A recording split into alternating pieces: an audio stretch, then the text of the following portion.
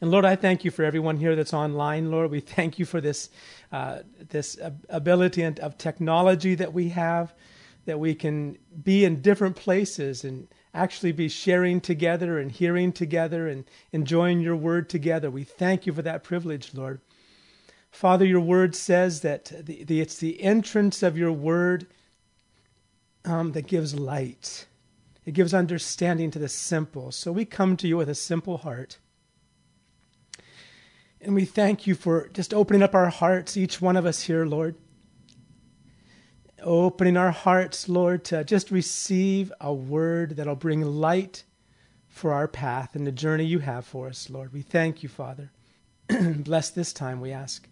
In Jesus' name. Amen. Amen. Well, I'm going to try to share something here. This is a little bit different for me. I'm not used to working without visuals, and but this is going to be a challenge. But the word that I would like, I just feel to share on is taken from Psalms 119 and verse 165. Psalms 119 and verse 165. And this verse was shared with us just probably about a month or so ago, and it really kind of touched my wife and I when we heard it.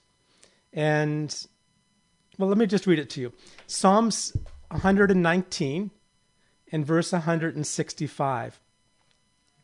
In the King James, it says this: "Great peace have they which love thy law, and nothing shall offend them." Let me just read that again. "Great peace have they which love thy law, and nothing shall offend them." In the New American Standard Version, it says, "Those who love your law have great peace, and nothing causes them to stumble." And there's a lot of situations that we find ourselves in life. And I think the word offense would be the word that I would like to use to title those things in our lives. Now, we often use the word offense. We use the word offense to describe our maybe relationship horizontally. And there's a lot of offenses that we can oftentimes get one with another. And that's one thing. In fact, at one time, Jesus was talking to his disciples in Luke chapter 17.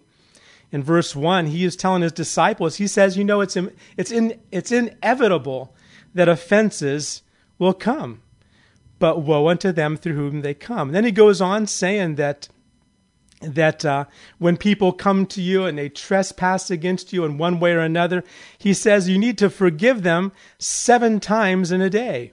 And if he comes back 7 times, you still need to forgive. And the disciples, their immediate response to Jesus was, "Lord, increase our faith." So they realize there's a lot of offenses that come our way in life. Jesus says it's inevitable that offenses should not come. It's impossible to go through life without having offenses of different kinds. And sometimes those offenses are related directly with people we're dealing with, but many times they're just offenses or situations in life that really can cause us to stumble.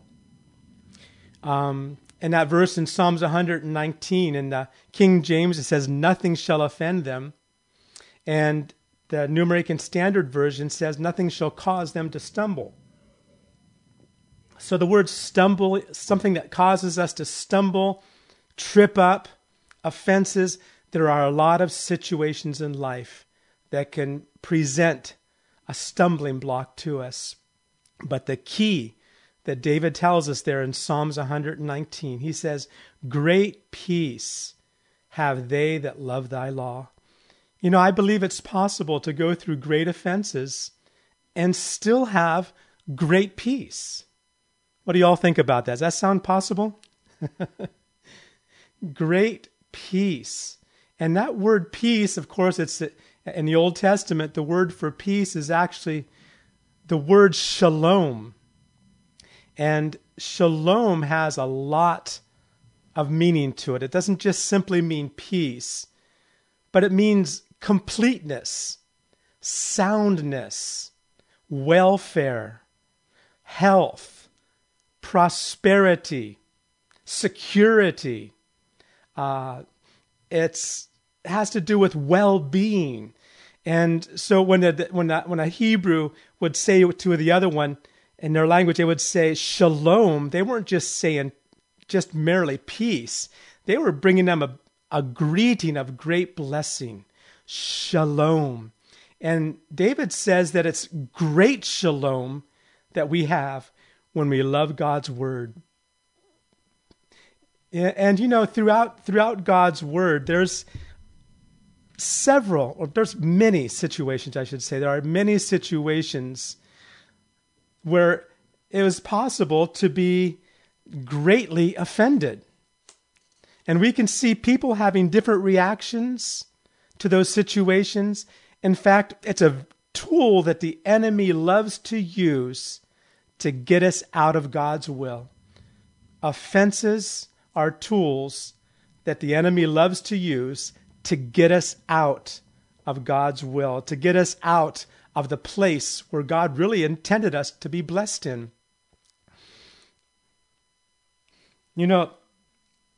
The word in the Greek for the word offense, in fact, let me just, if we can, just turn over to Matthew chapter 11.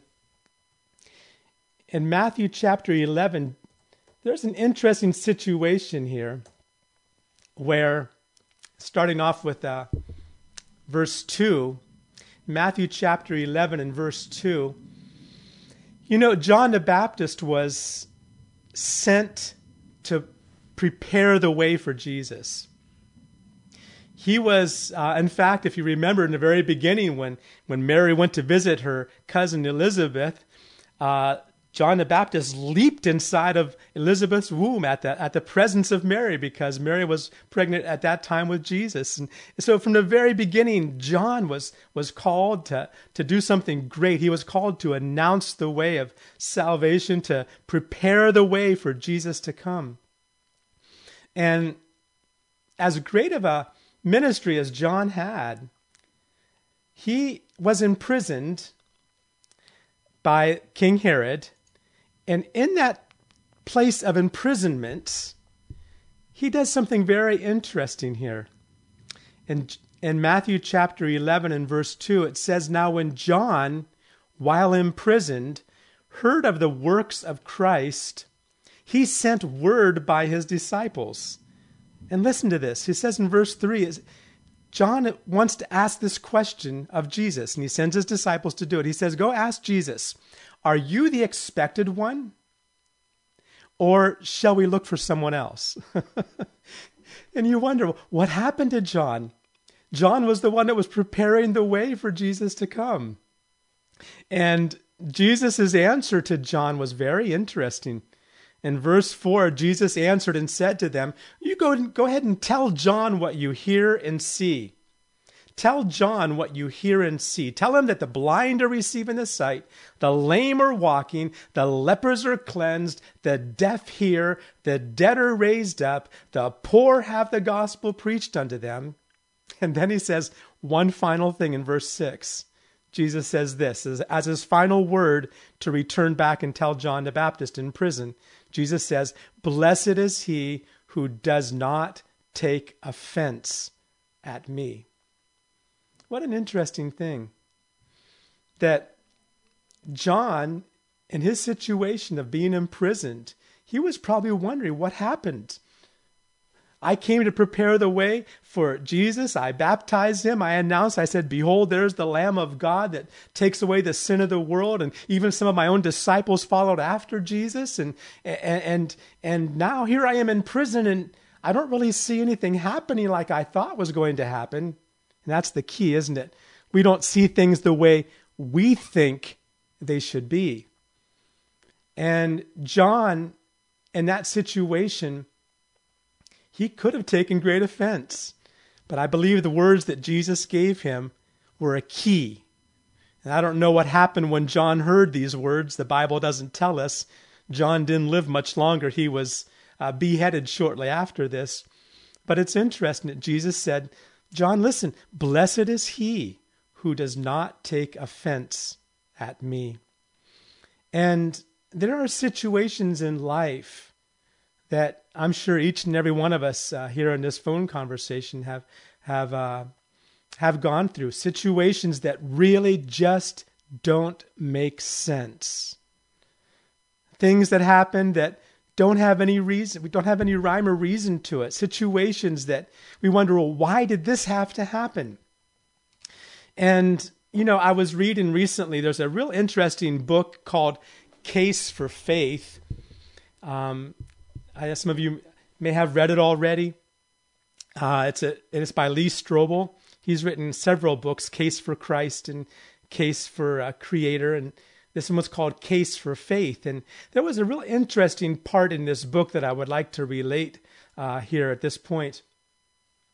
And in this part of the book, he is interviewing people that are saying, how can there be a God when there's so much evil that takes place in the world?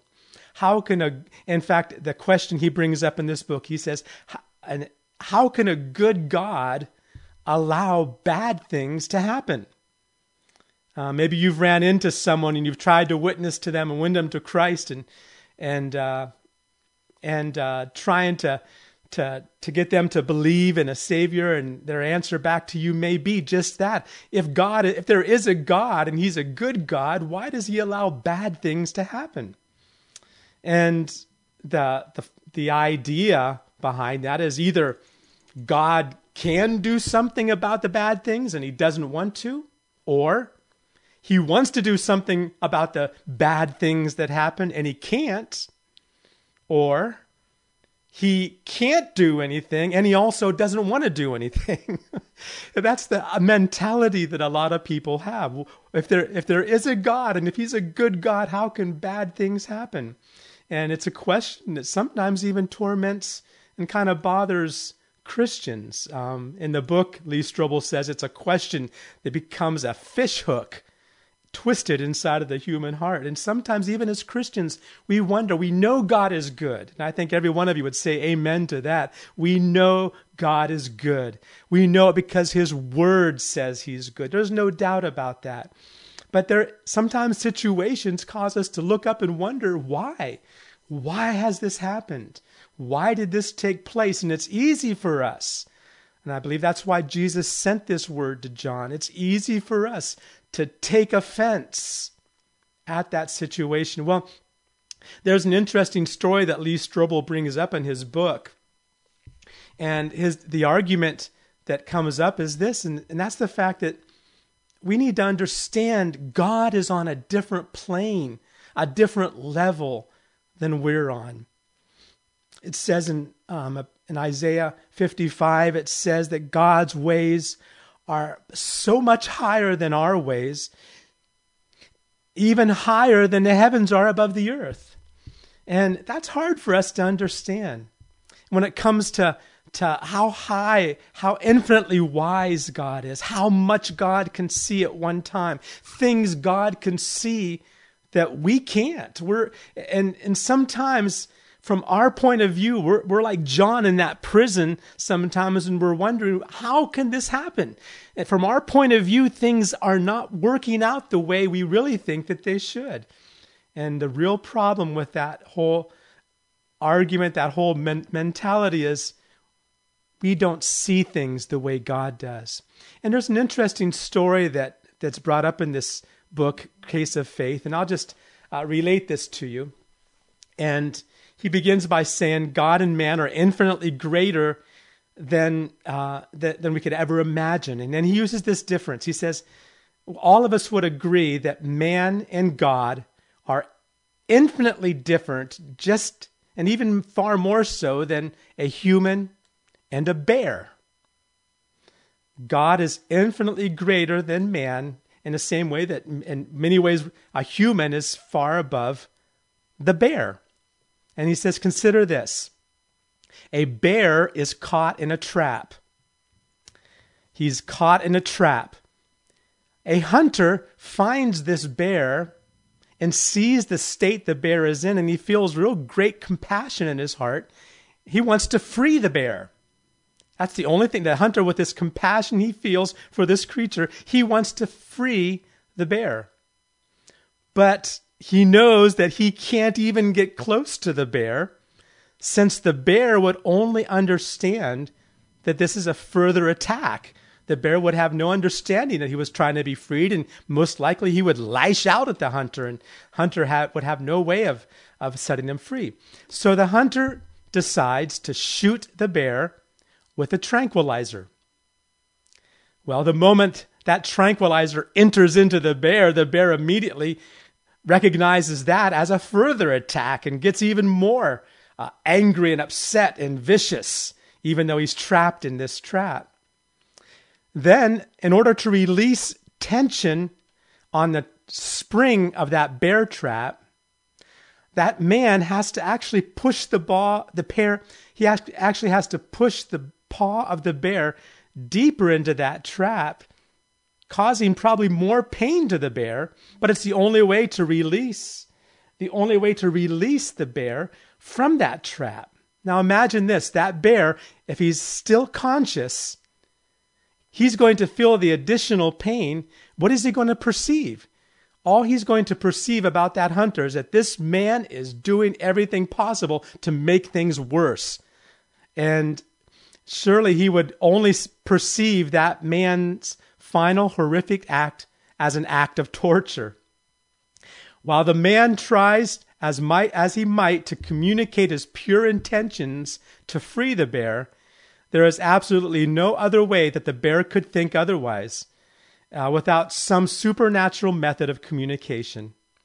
And even then, even if somehow we could communicate to the bear that the hunter's trying to help him, once the bear is free, he would probably still attack the hunter just because of his very nature. I thought that was a very good analogy of, I guess we could say, between us and God. And we don't realize sometimes the situations that we're in. We see our situation and we think many times God, it seems like what's happening, what God is allowing to happen, is only causing things worse to take place. When in fact, God is right there trying to communicate with us, and he's allowing things to happen to release us to a far greater freedom than we could ever have before. So I thought that was a very good analogy of this. We just need to understand, though, that God's ways are so much higher than ours. You know, there's a situation in Genesis that I'm sure we're all aware, we've all read, and that's the story of Joseph. And every time I read that story, I just have to, just tears in my heart begin to and well up in my eyes and in my heart. I see here Joseph going through one hurtful situation after another. Situations that in the situation, it doesn't make any sense. You know what's beautiful about reading that story for you and I is that we are seeing the whole picture. We already know what's going to happen in the end. So as we're reading what Joseph's going through, we already know what's going to happen in the end. So we're kind of applauding and it's not, it doesn't really affect us. But imagine Joseph, he did not know the outcome. Joseph wasn't able to jump over to Genesis chapter 50 and see how everything turns out. Joseph, in the midst of that situation, I wonder how he really felt. His brothers turning against him. Even his own mom and dad got upset when he told his two dreams, when he began telling all these dreams he was having. And then he's thrown into a pit. Then he's sold as a slave. And then he's falsely accused and he ends up in prison. Things just went from bad to worse. And in each one of those situations, Joseph could have easily been totally offended. He could have just shaken his fist at God and really he could have blamed God for the whole thing, because think about it. Wasn't it God that gave him the dreams to begin with? Had God not given him those 2 dreams, his brothers, maybe they wouldn't have been quite as upset as they were at that point in time. And Joseph could have shaken his fist at God and said, God, why are you allowing this? You gave me dreams. I believed in those dreams. I believed in them so much that I told them to my parents. I told them to my brothers, thinking that they would rejoice with me about this, and things just turned out the opposite. In those dreams, I saw myself in a position of authority and a position, a lifted up position, and now I find myself in the bottom of a pit. Now I find myself in prison, falsely accused. But Joseph didn't do that.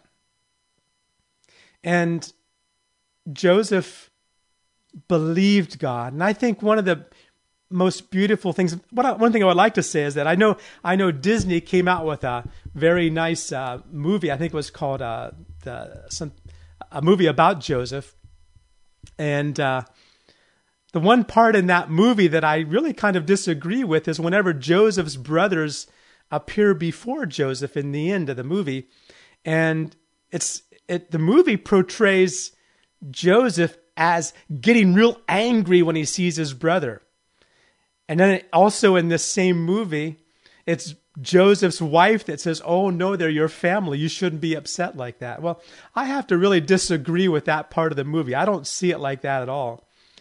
I think Joseph understood, and he could see, especially at this point in time, he was beginning to see the bigger picture.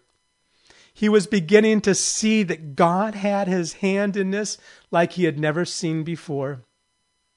And as Joseph saw his brothers coming, of course, I believe one of the things he tried to do is to see if had there been a change in his brothers, and the whole deal with it, having them bring their youngest brother and that whole situation it's a very unique story. But in the end, when Joseph's father Jacob dies, Joseph's brothers begin to shake and tremble. They're afraid now. What's Joseph going to do with us now that our father's dead? He's surely going to kill us all for how mean we were to him.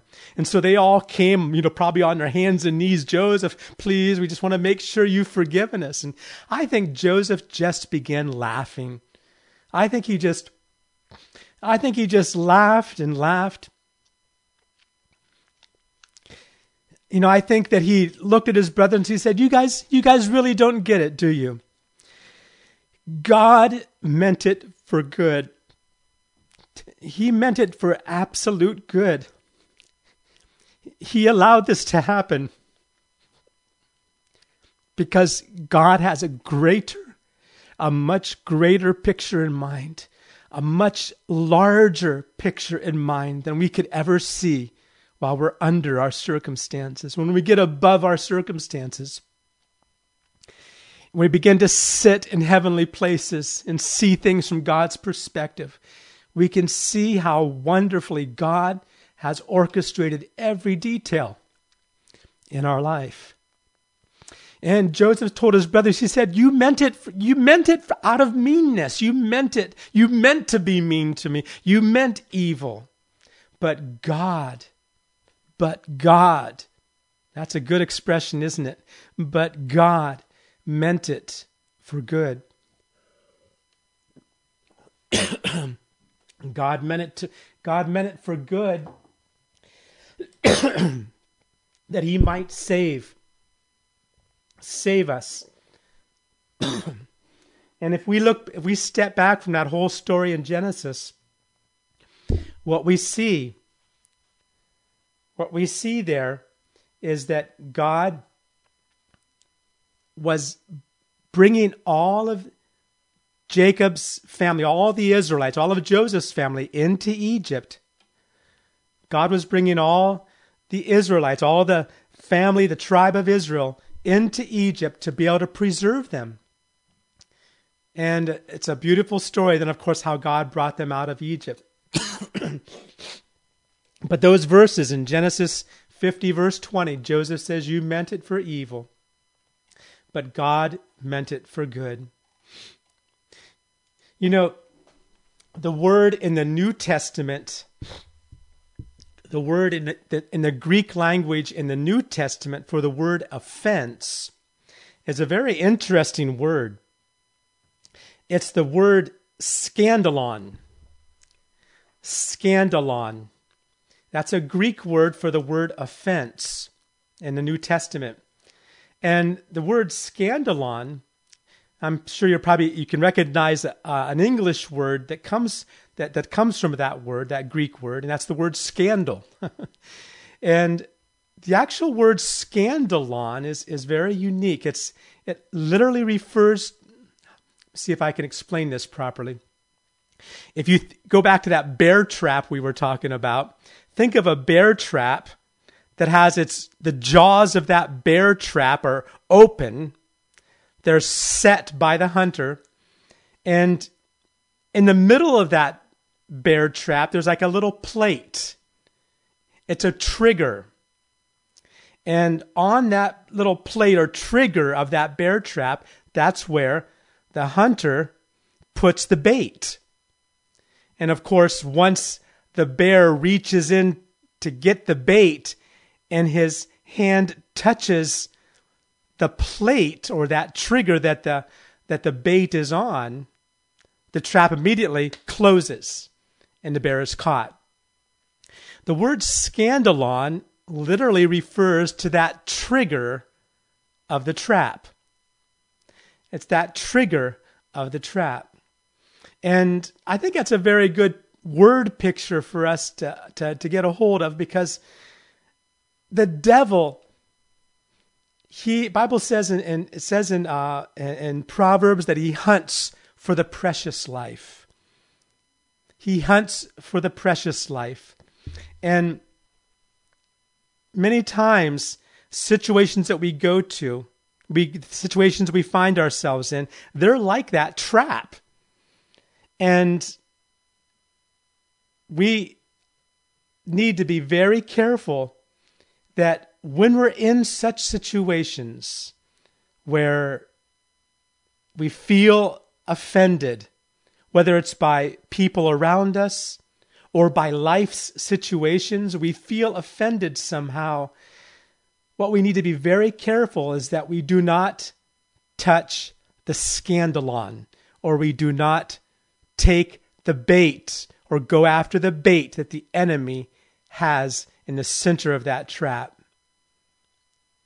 The devil would love to trap us up. You know, there's a verse in 2 Timothy chapter 2. 2 Timothy in chapter 2. 2 Timothy chapter 2. It says here that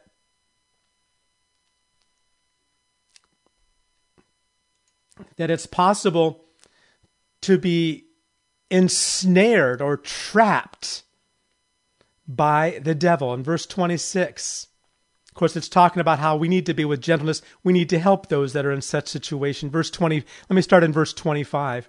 With gentleness, correcting those that are in opposition or those that are in a situation like this, if perhaps God may grant them repentance, leading them to the knowledge of the truth. And verse 26 says, and they may come to their senses and escape from the snare of the devil, having been held captive by him to do his will.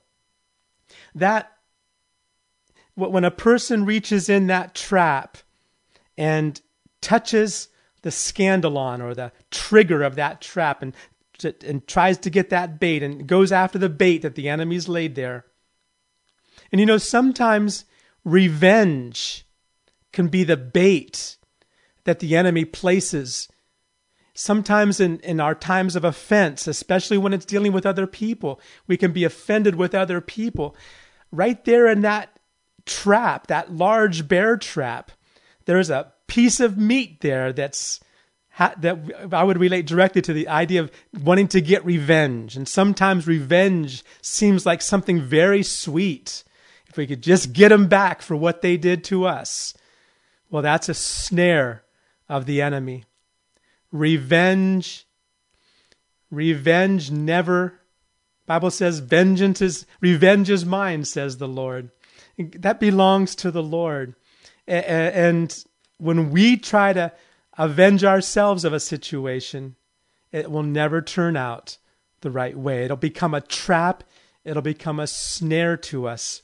And it says here, not only that, but this snare of the devil means once a person, especially think if the devil can trap a Christian in this trap of wanting to get revenge or allowing the offense to be unresolved in their lives, and they go after that bait and they get caught in that snare of the devil, it says that he holds them captive to do his will.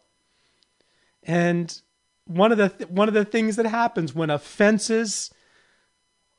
we allow offenses to take a hold of our life, we allow the jaws of that trap to clamp in on us, what happens is that we can actually be taken out of the way, out of God's will, and miss the very blessing that God has for us.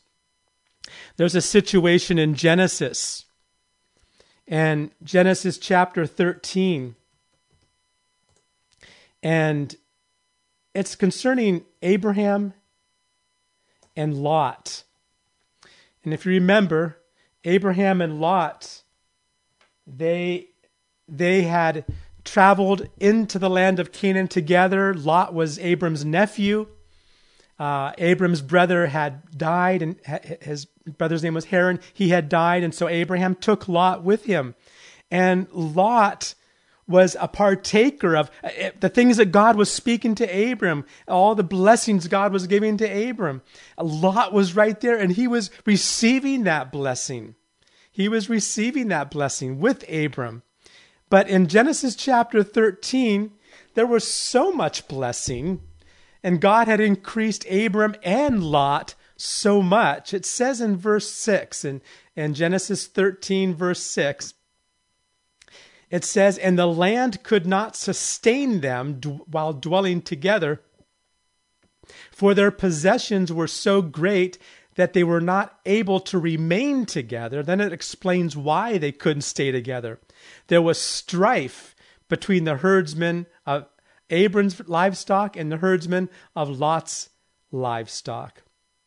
And verse 8, Abram says to his nephew Lot, "Please, let there be no strife between you and me, nor between my herdsmen and your herdsmen, for we are brothers."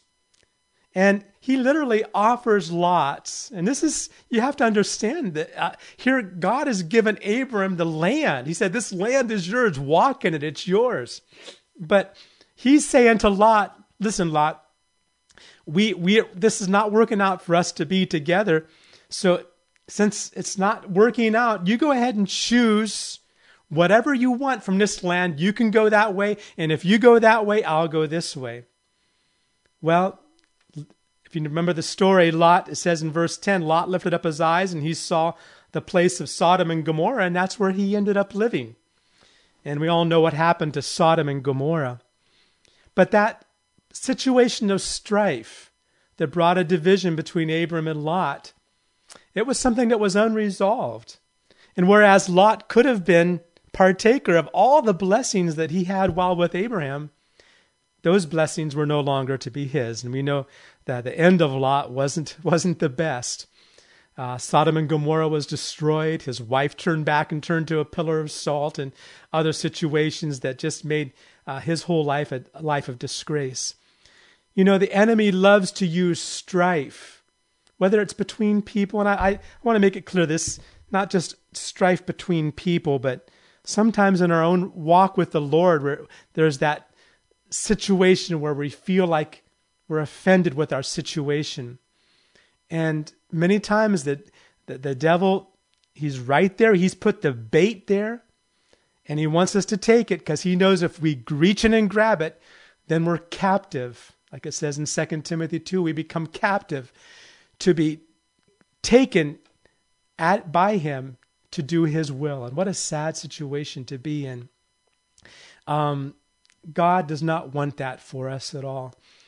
we need to be very careful. When offenses come, when situations come that we don't understand, we need to make sure that we're keeping our heart tender before the Lord, keeping our heart soft before the Lord. You know, God has ways of dealing with areas of our life that sometimes we don't see very clearly. If you go to 1 Kings in chapter 5, in 1 Kings chapter 5, there's an interesting situation with a man by the name of Naaman. Naaman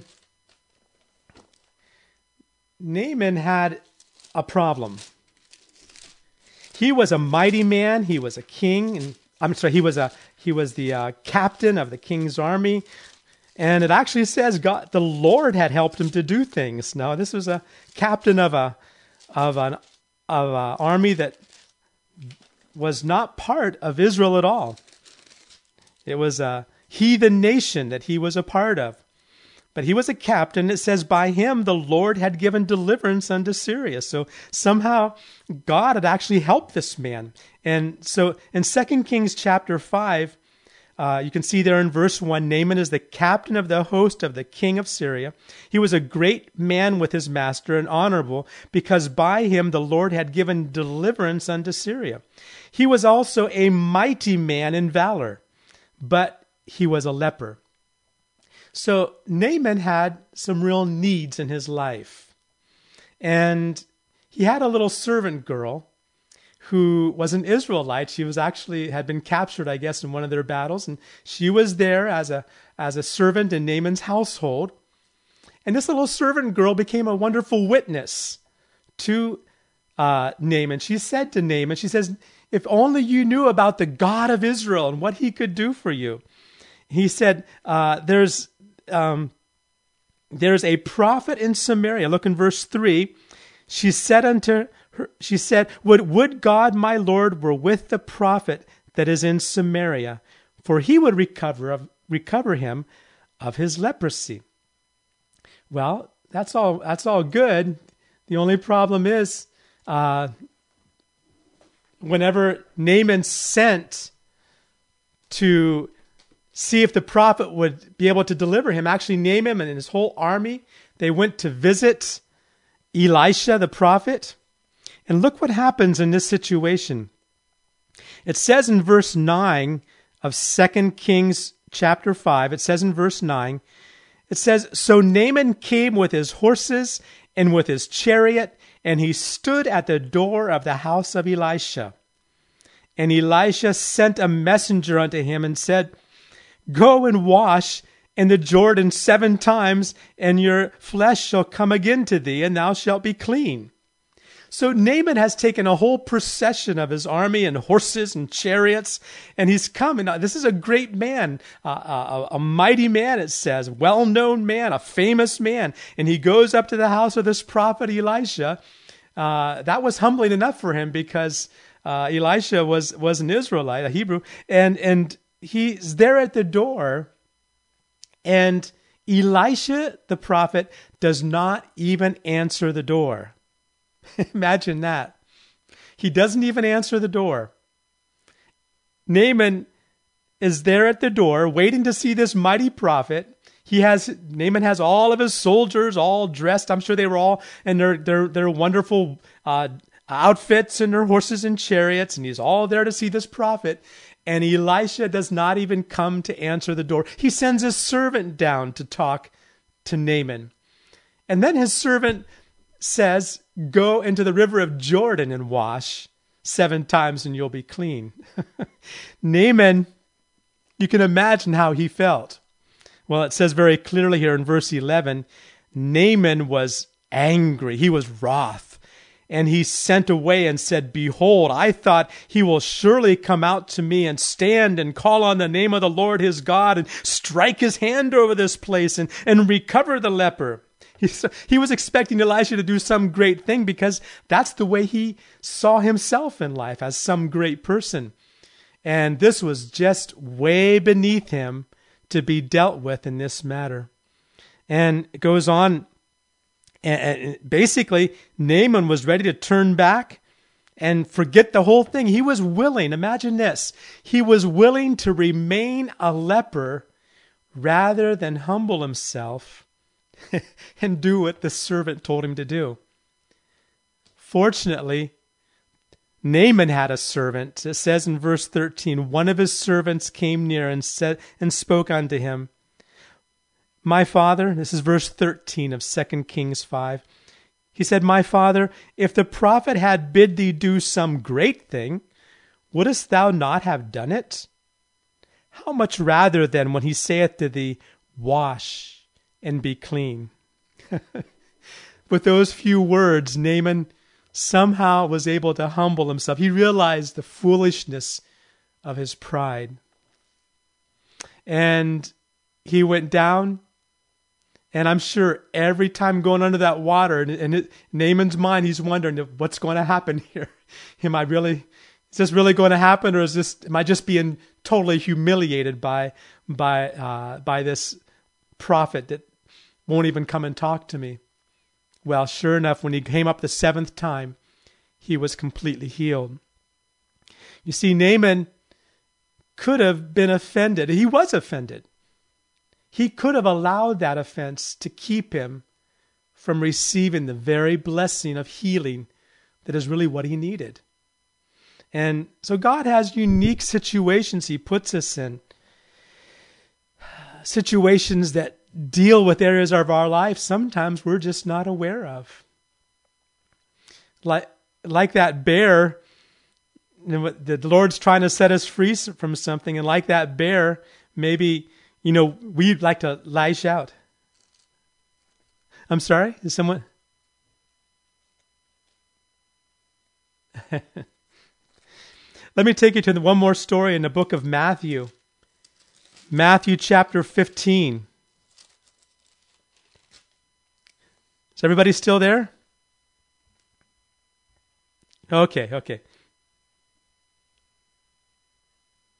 Yeah. If anyone needs to put their mute button on, that would help out a little bit.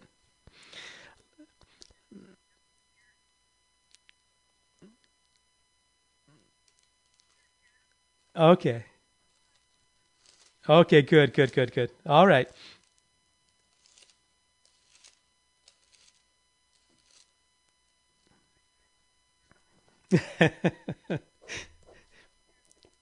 All right, good.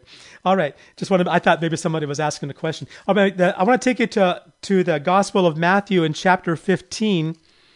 Here's an interesting story in the New Testament. And again, the verse I began sharing with in the beginning from Psalms, it says, great peace have they that love thy law. Taking time in God's word, there's all kinds of little treasures like this throughout God's word that can help us understand how to deal with offenses. And some of these things are hidden in the text of other scriptures, and sometimes it's not always easy to see, but God has given us this wonderful word of life that we can study, we can love, we can cherish, we can take to our heart, we can memorize, we can enjoy, and His word is life for us. And when we love His law, He helps us maintain great shalom, great peace, even when there are great offenses, great stumbling blocks. Here's a situation, too, that it seems really kind of unfair that someone would be treated like this. In fact, I think this situation, if it happened in any of our churches, I can just see now the headlines of a newspaper saying how rude this pastor was in this church and how nasty he was with people in his church, and it could be a real scandal, to use that word we were talking about. It could be a real scandal about us. But this is a situation that took place, and Jesus is the one that seems to deal with someone very unfairly. Let's find out what it is here. In Matthew chapter 15, if we go to verse 22,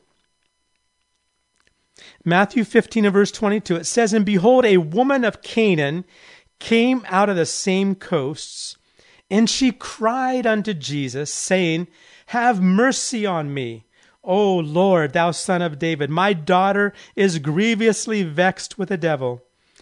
And it says in verse 23, Jesus answered her not a word. What a strange situation. He didn't even answer her. And I believe this is written in Scripture for us to take note of. Sometimes it feels like there's not a word from heaven for our situation. There's not even one word we can get that helps us make sense out of our situation. But again, we have to understand, we have to step back and see the story in a different way. We got to step back out of our situations, out of our circumstances, and allow God to show us a bigger picture. And goes on here it says in verse 23, he answered her not a word.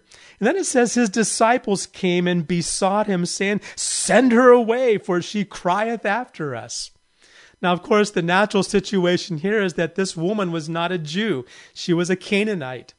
And the attitude of Jews and that dispensation towards anybody else from any other nation is they looked down upon any other nationality, looked down on them and actually referred to them as dogs. They looked down upon them. They despised them. That was the attitude of a Jew towards all other nationalities. That's the way it was there. They despised even the half-breed Samaritans. They despised them. They looked down at them. And so even the disciples are saying to Jesus, Jesus, this woman's crying after us. And of course, they're being very prejudiced themselves. She's a Canaanite. She's a Gentile. She's not a Jew. She doesn't belong here. Jesus, get her out of here. What a situation this woman was in. Imagine yourself in a situation like this. In verse 24, Jesus says this. He says, Jesus answered and said, I am not sent except to the lost sheep of the house of Israel. Basically, what he's telling this woman is, listen, you don't belong to the tribe of Israel. You're not an Israelite. You're not a Jew. I wasn't sent to the to the Gentiles. I was sent to the Jews. That's what I'm here for. You don't belong to that. And again, this woman's being pushed away. Well, in verse 25, what does she do? It says, then she came and she worshiped.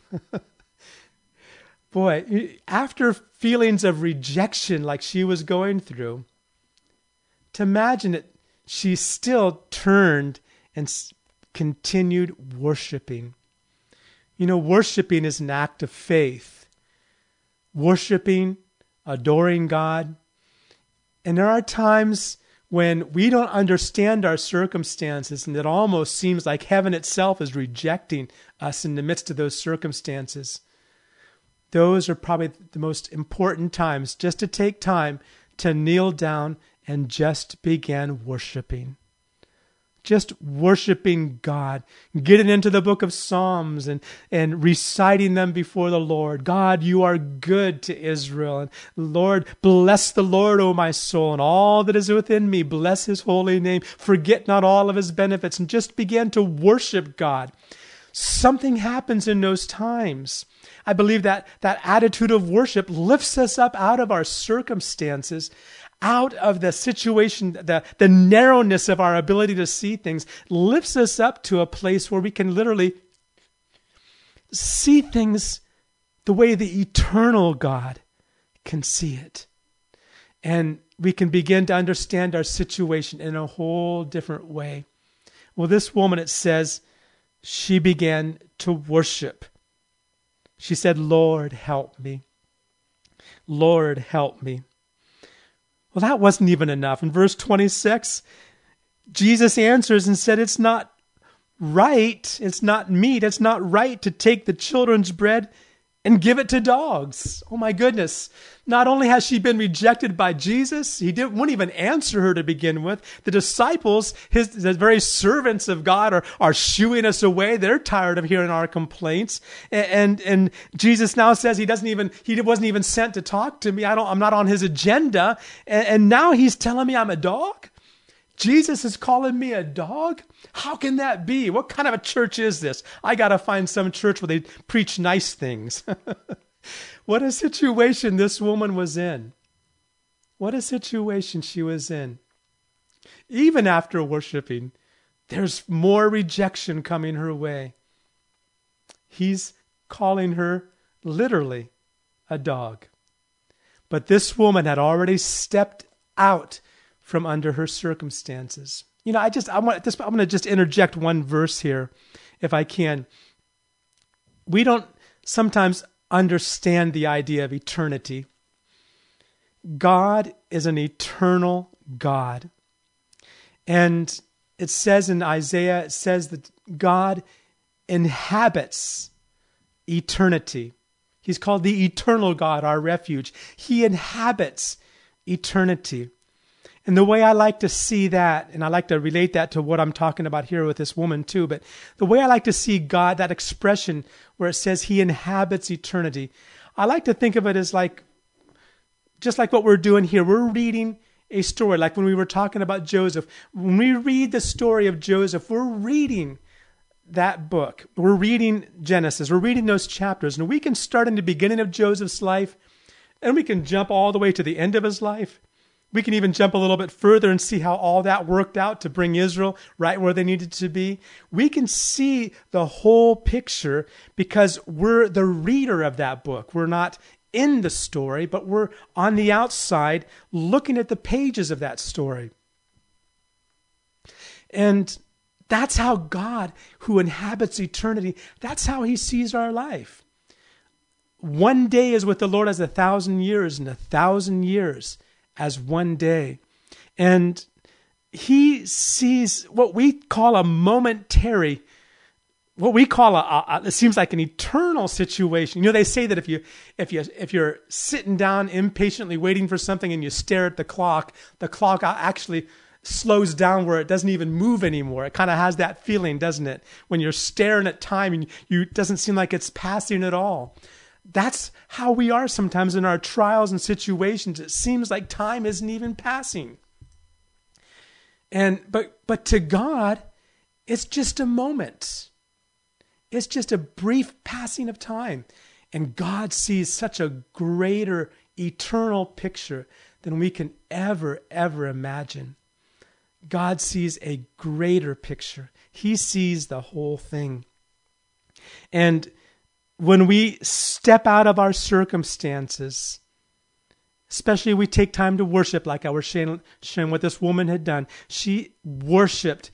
When we step out of our circumstances and begin to worship the eternal God, we begin to worship the eternally wise God, the only wise God, our Savior.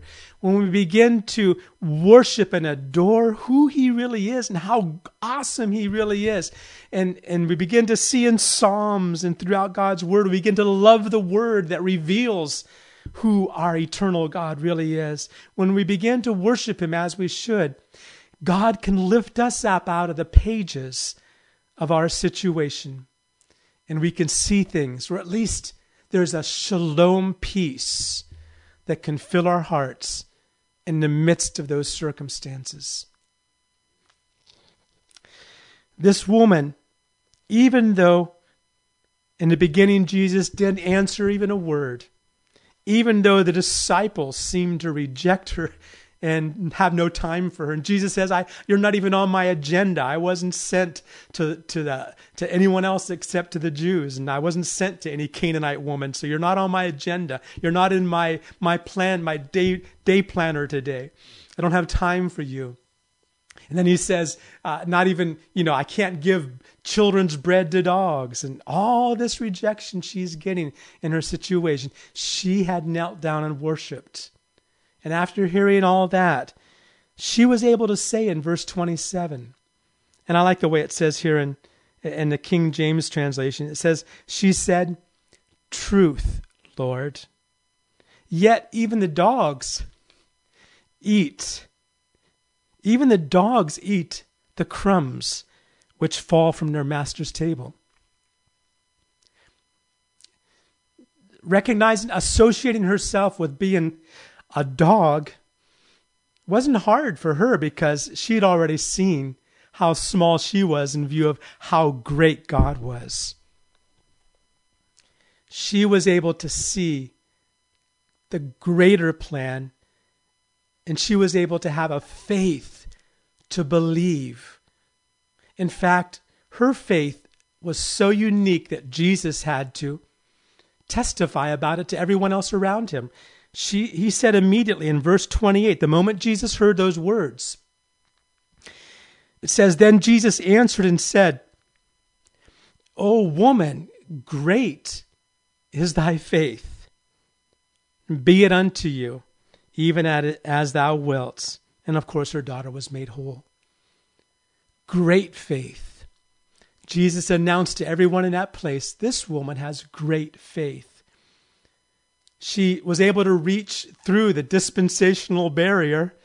It wasn't the time for Gentiles. That came later on in the book of Acts. But she was able to reach past all that in her faith. Through the time she had, she came with a worshipful attitude. She was willing to associate herself with a dog. She realizing, I am not worthy of anything that can happen to me. I don't deserve anything. I can't deserve anything. But I still believe. And that was enough to pull down the miracle that she needed for her life. Great is thy faith. It's an unusual life that God's called us to. A lot of situations we can find ourselves in. But like David says in Psalms, great shalom, great peace have they that love thy law, and nothing shall offend them. Or in other words, nothing, regardless of how great the offense, nothing can cause them to stumble. The word used there in Psalms 119 in the New American Standard is stumble. Nothing shall make them stumble. And, you know, I find it interesting going back to the story of Joseph. You know, it's interesting what Joseph tells Pharaoh. If you remember when the time came for Joseph to stand before Pharaoh because somebody finally remembered that he had interpreted their dream, and they told that to Pharaoh, and Pharaoh had had his 2 dreams. So he calls for Joseph, and Joseph comes up out of prison and stands before Pharaoh. And when Joseph finds out that Pharaoh had 2 dreams, it's very interesting what Joseph tells Pharaoh. He tells Pharaoh, he says, Pharaoh, there's a reason why God gave you 2 dreams and not just 1. He says, Pharaoh, the reason God gave you 2 dreams and not just 1 is because there's 2 things that we need to understand about this. Joseph said, first of all, God gave you 2 dreams to indicate that those dreams are established by God. And another reason God gave you a doubled dream or 2 dreams is because it's going to come about quickly. Where did Joseph get that revelation from? He literally told Pharaoh that one of the reasons why Pharaoh had received a doubled dream or 2 dreams about the same thing, because Joseph said these 2 dreams are about the same thing. That's what he told Pharaoh. And he said the reason why God gave you 2 dreams about the same thing is because it's going to come about quickly. Where did Joseph get that revelation from? If you think about his own life, It was exactly, it seemed at least up until that point, exactly the opposite. Everything else seemed to be the opposite of the dreams that Joseph himself had had. And it certainly didn't come about quickly. He was in all the things that happened to Joseph. There was quite a number of years that took place between the two dreams God gave Joseph when he was a boy and the time he had when he stood before Pharaoh. Quite a lot of time had gone by.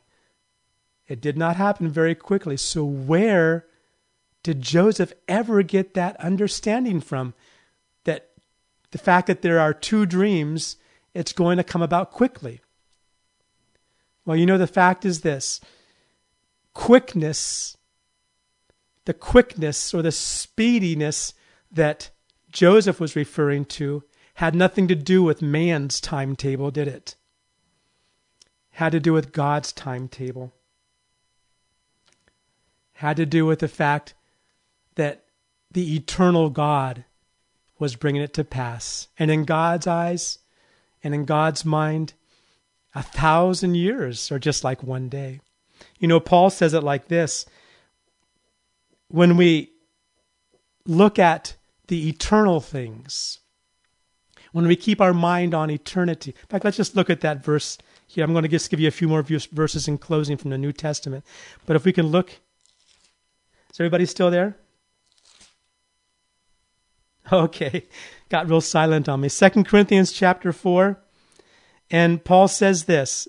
2 Corinthians 4 and verse 17, Paul says, "For our light affliction, which is but for a moment, worketh for us a far more exceeding and eternal weight of glory, while we look not at things which are seen, but at the things which are not seen. For the things that are seen are temporal, but the things that are not seen are eternal."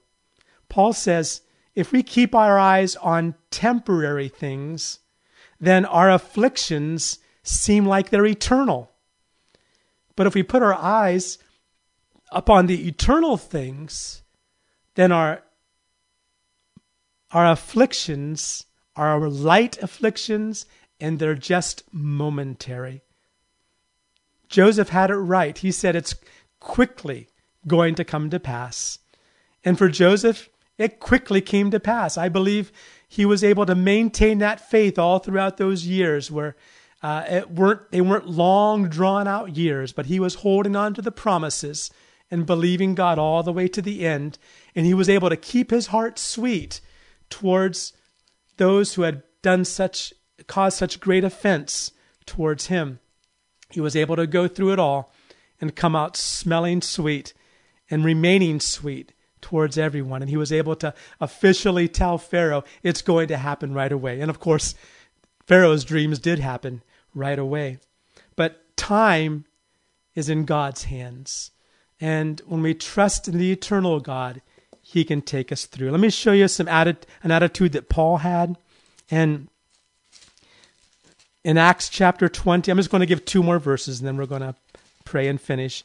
Acts chapter 20, Paul had one determination in his life. I'm reading from the King James Bible. Acts chapter 20 and verse 22. And Paul had an interesting situation take place. He had people telling him, in fact, there were many, there was actually a prophet that came to Paul and said, Paul, if you go to Jerusalem. In fact, this prophet was kind of a dramatic guy. He took his belt off and tied himself up with it. And he said, Paul, if you go to Jerusalem, this is what they're going to do to you. They're going to bind you up and tie you up. And then everybody said, Paul, you shouldn't go to Jerusalem. In fact, there were disciples that were even speaking to him and saying, and some of the leaders of the church were telling Paul, we don't feel you should go to Jerusalem. Some bad things are going to happen to you if you go to Jerusalem. But somehow Paul understood all of that differently.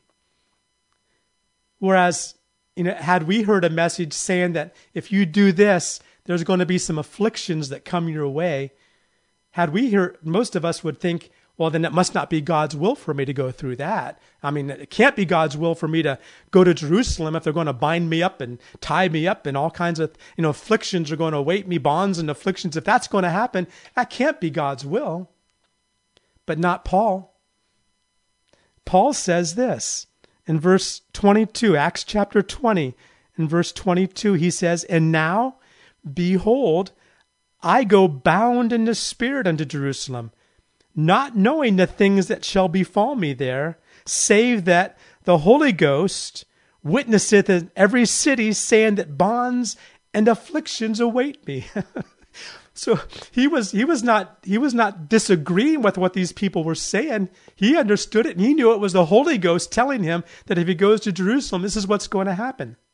The only thing is, Paul knew it was the will of God for him to go to Jerusalem, and he also knew it was the will of God for him to go through those afflictions. So he was able to look at all of that and still choose God's will. Well, he makes this decision, and I love what it says here, especially in the King James. It has two words that I want to point out. In verse 24, Paul says this, "None of these things move me, neither count I my life dear unto myself, so that I might finish my course with joy." Some of the other translations don't add those two words. I don't know why, but I like it there in the King James. It says that I might finish my course with joy. And the ministry he talks about also. He says, one goal I have for my life, in spite of bonds and afflictions awaiting me, the one goal I have in my life, Paul says, is that I might finish my course with joy.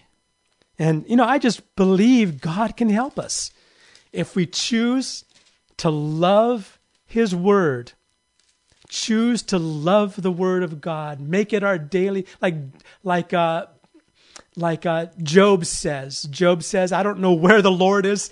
He does something on the left, I can't see him. He does something on the right, I can't see him. I don't know where he's at, but he knows where I'm at. And when he's tried me, I shall come forth as gold. And I've esteemed, Job says this in Job, he says, I've esteemed the words of his mouth more important than my necessary food. Living by the word of God, by every word that proceeds out of his mouth, loving the word of God, loving God's word, I believe doing that, it can bring light in the midst of any dark situation we find ourselves.